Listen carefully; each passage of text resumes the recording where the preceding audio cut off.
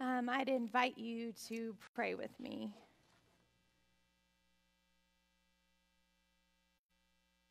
Gracious and holy God, as we prepare to come before your word this day, we ask that your spirit would just be present in our midst, that you would send it to speak to us through this word that is alive for us this day.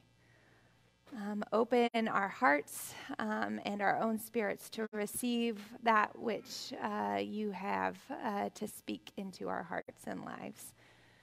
God, we are grateful for this chance to be before you, grateful for this chance to be with one another. It's in your name we ask these things. Amen. Our scripture for today comes both from the book of Exodus and from Paul's first letter to the church in Corinth. Let us listen for God's word for us this day together. First from Exodus 12. You shall observe the festival of unleavened bread, for on this very day I brought your companies out of the land of Egypt. You shall observe this day throughout your generations as a perpetual ordinance.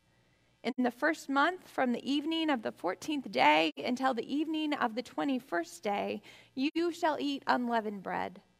For 7 days no leaven shall be found in your houses. For whoever eats what is leavened shall be cut off from the congregation of Israel, whether an alien or a native of the land.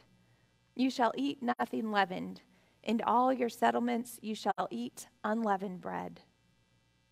At midnight the Lord struck down all the firstborn in the land of Egypt, from the firstborn of Pharaoh who sat on his throne to the firstborn of the prisoner who was in the dungeon, and all the firstborn of the livestock. Pharaoh arose in the night, he and all his officials and all the Egyptians, and there was a loud cry in Egypt, for there was not a house without someone dead. Then he summoned Moses and Aaron in the night and said, "Rise up, go away from my people, both you and the Israelites. Go worship the Lord, as you said. Take your flocks and your herds, as you said, and be gone. And bring a blessing on me too." The Egyptians urged the people to hasten their departure from the land, for they said, "We shall all be dead." So the people took their dough before it was leavened, with their kneading bowls wrapped up in their cloaks on their shoulders. The Israelites had done as Moses told them. They had asked the Egyptians for jewelry of silver and gold and for clothing, and the Lord had given the people favor in the sight of the Egyptians, so that they let them have what they asked, and so they plundered the Egyptians. The Israelites journeyed from Ramses to Succoth, about 600,000 men on foot besides children. A mixed crowd also went up with them, and livestock in great numbers, both flocks and herds. They baked unleavened cakes of the dough that they had brought out of Egypt.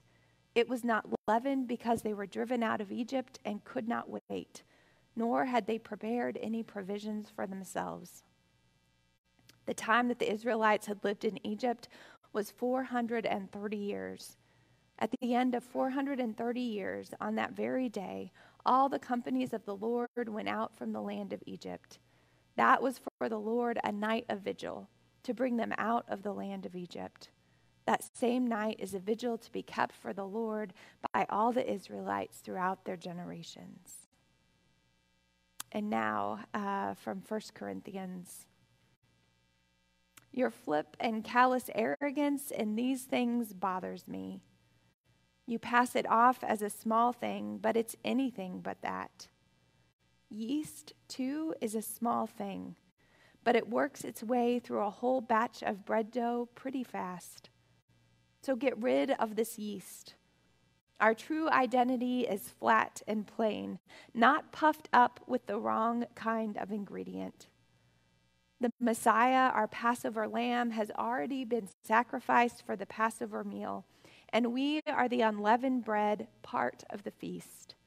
So let's live out our part in the feast, not as raised bread swollen with the yeast of evil, but as flat bread, simple, genuine, unpretentious. Friends, this is the word of the Lord. Thanks be to God. Amen. So in this sermon series, we are looking at the festivals God commanded the Israelites to observe, to see what they have to speak into our lives today and the ways they are fulfilled in and through Jesus Christ. The Feast of Unleavened Bread comes on the heels of the Feast of the Passover and is a remembrance of the Israelites stepping into their freedom when Pharaoh finally released them from slavery. As our scripture recounted today, the Israelites had not had time to prepare when their freedom came, and they could not wait once the moment had come. So they had to take their dough before it had time to rise. As they made their way toward freedom, they baked cakes of it along their way into the wilderness that would take them to the land of God's promise for them. Each year, after the one-day feast of Passover, the Israelites were to celebrate a 7-day feast of unleavened bread, where they were to eat nothing with yeast in it, to remember the freedom God gave them and how quickly they needed to step into it in order to realize it.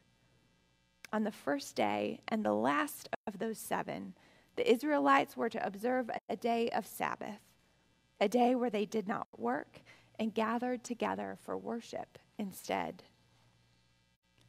Sabbath rest was a gift God intended for us from the beginning, but it was not one the people of Israel enjoyed under Pharaoh. They were forced to work without rest from their toils 7 days a week. The Feast of Unleavened Bread begins and ends with a complete rest from work to help the people of Israel remember the difference between the time of slavery and the time of freedom.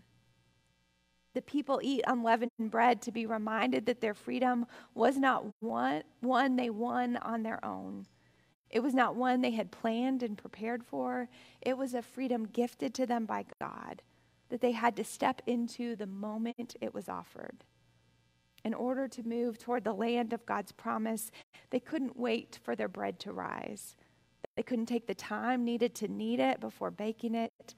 They simply had to follow the moment God cleared the path that led to their freedom. When we think about what the Feast of Unleavened Bread has to speak into our lives today, there is much to which to pay attention. It's so important for us to consider what keeps us from freedom today. Not freedom in the same sense as the Israelites escaping slavery under Pharaoh, or the slaves of Galveston, Texas, learning of their emancipation back on June 19th, 1865. You and I enjoy the most basic kind of freedom over our physical bodies. But as we will find in the New Testament, that does not necessarily mean that we are free. True and full freedom is living our lives just as they were meant to be lived, as God created us to live them. Even though we are physically free, we still can find ourselves enslaved to thoughts and behavior that aren't what God intended for us. Like a small amount of yeast will drastically change the composition of any dough, Paul reminds the church in Corinth that sin, living our lives counter to God's will for us, has the power to do the same.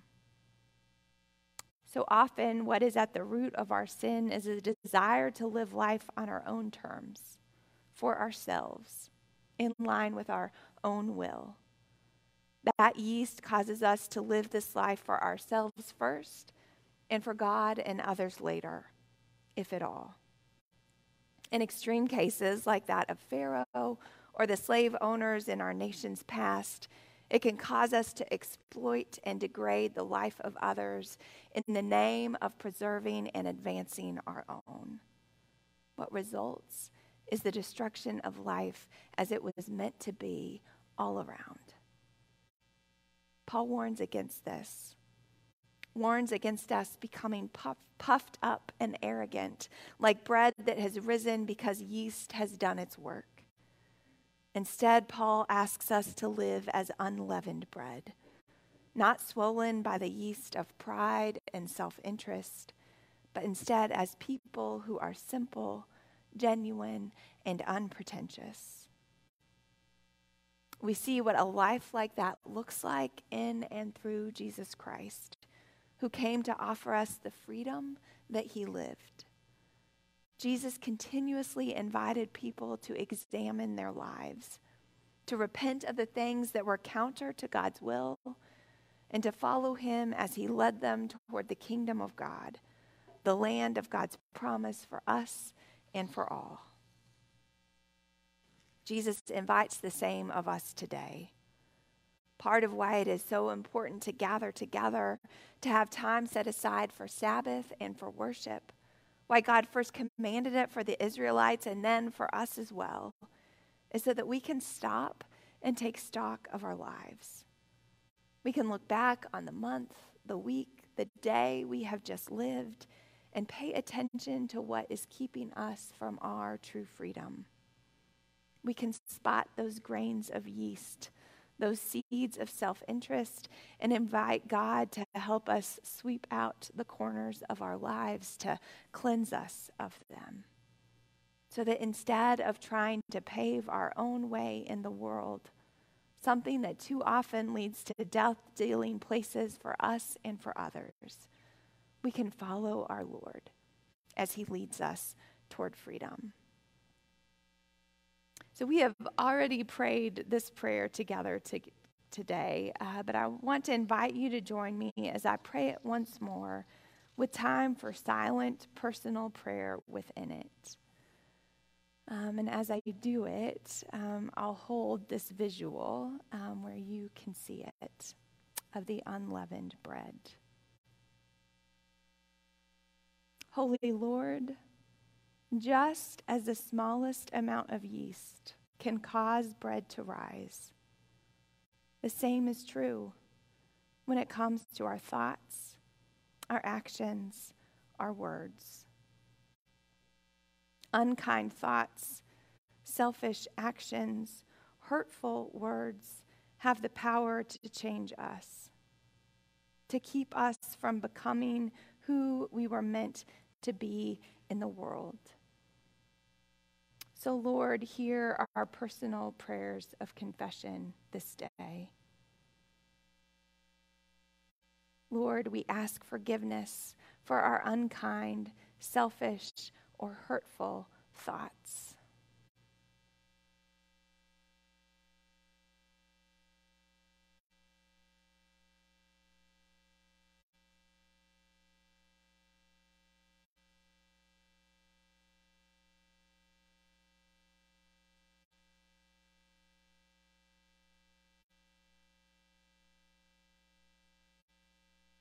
Lord, we ask forgiveness for our unkind, selfish, or hurtful actions.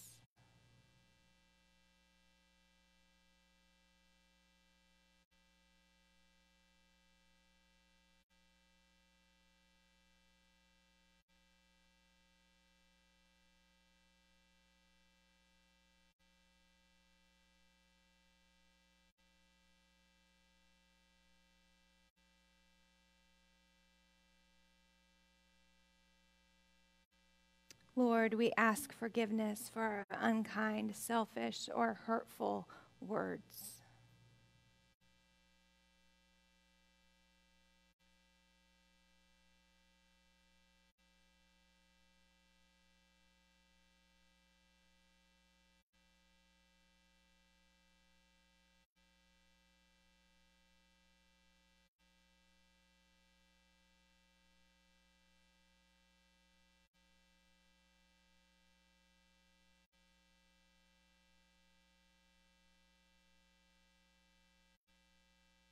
Lord, we ask you to heal any hurt or harm that has come to our neighbor and to us as a result of what we have confessed before you this day.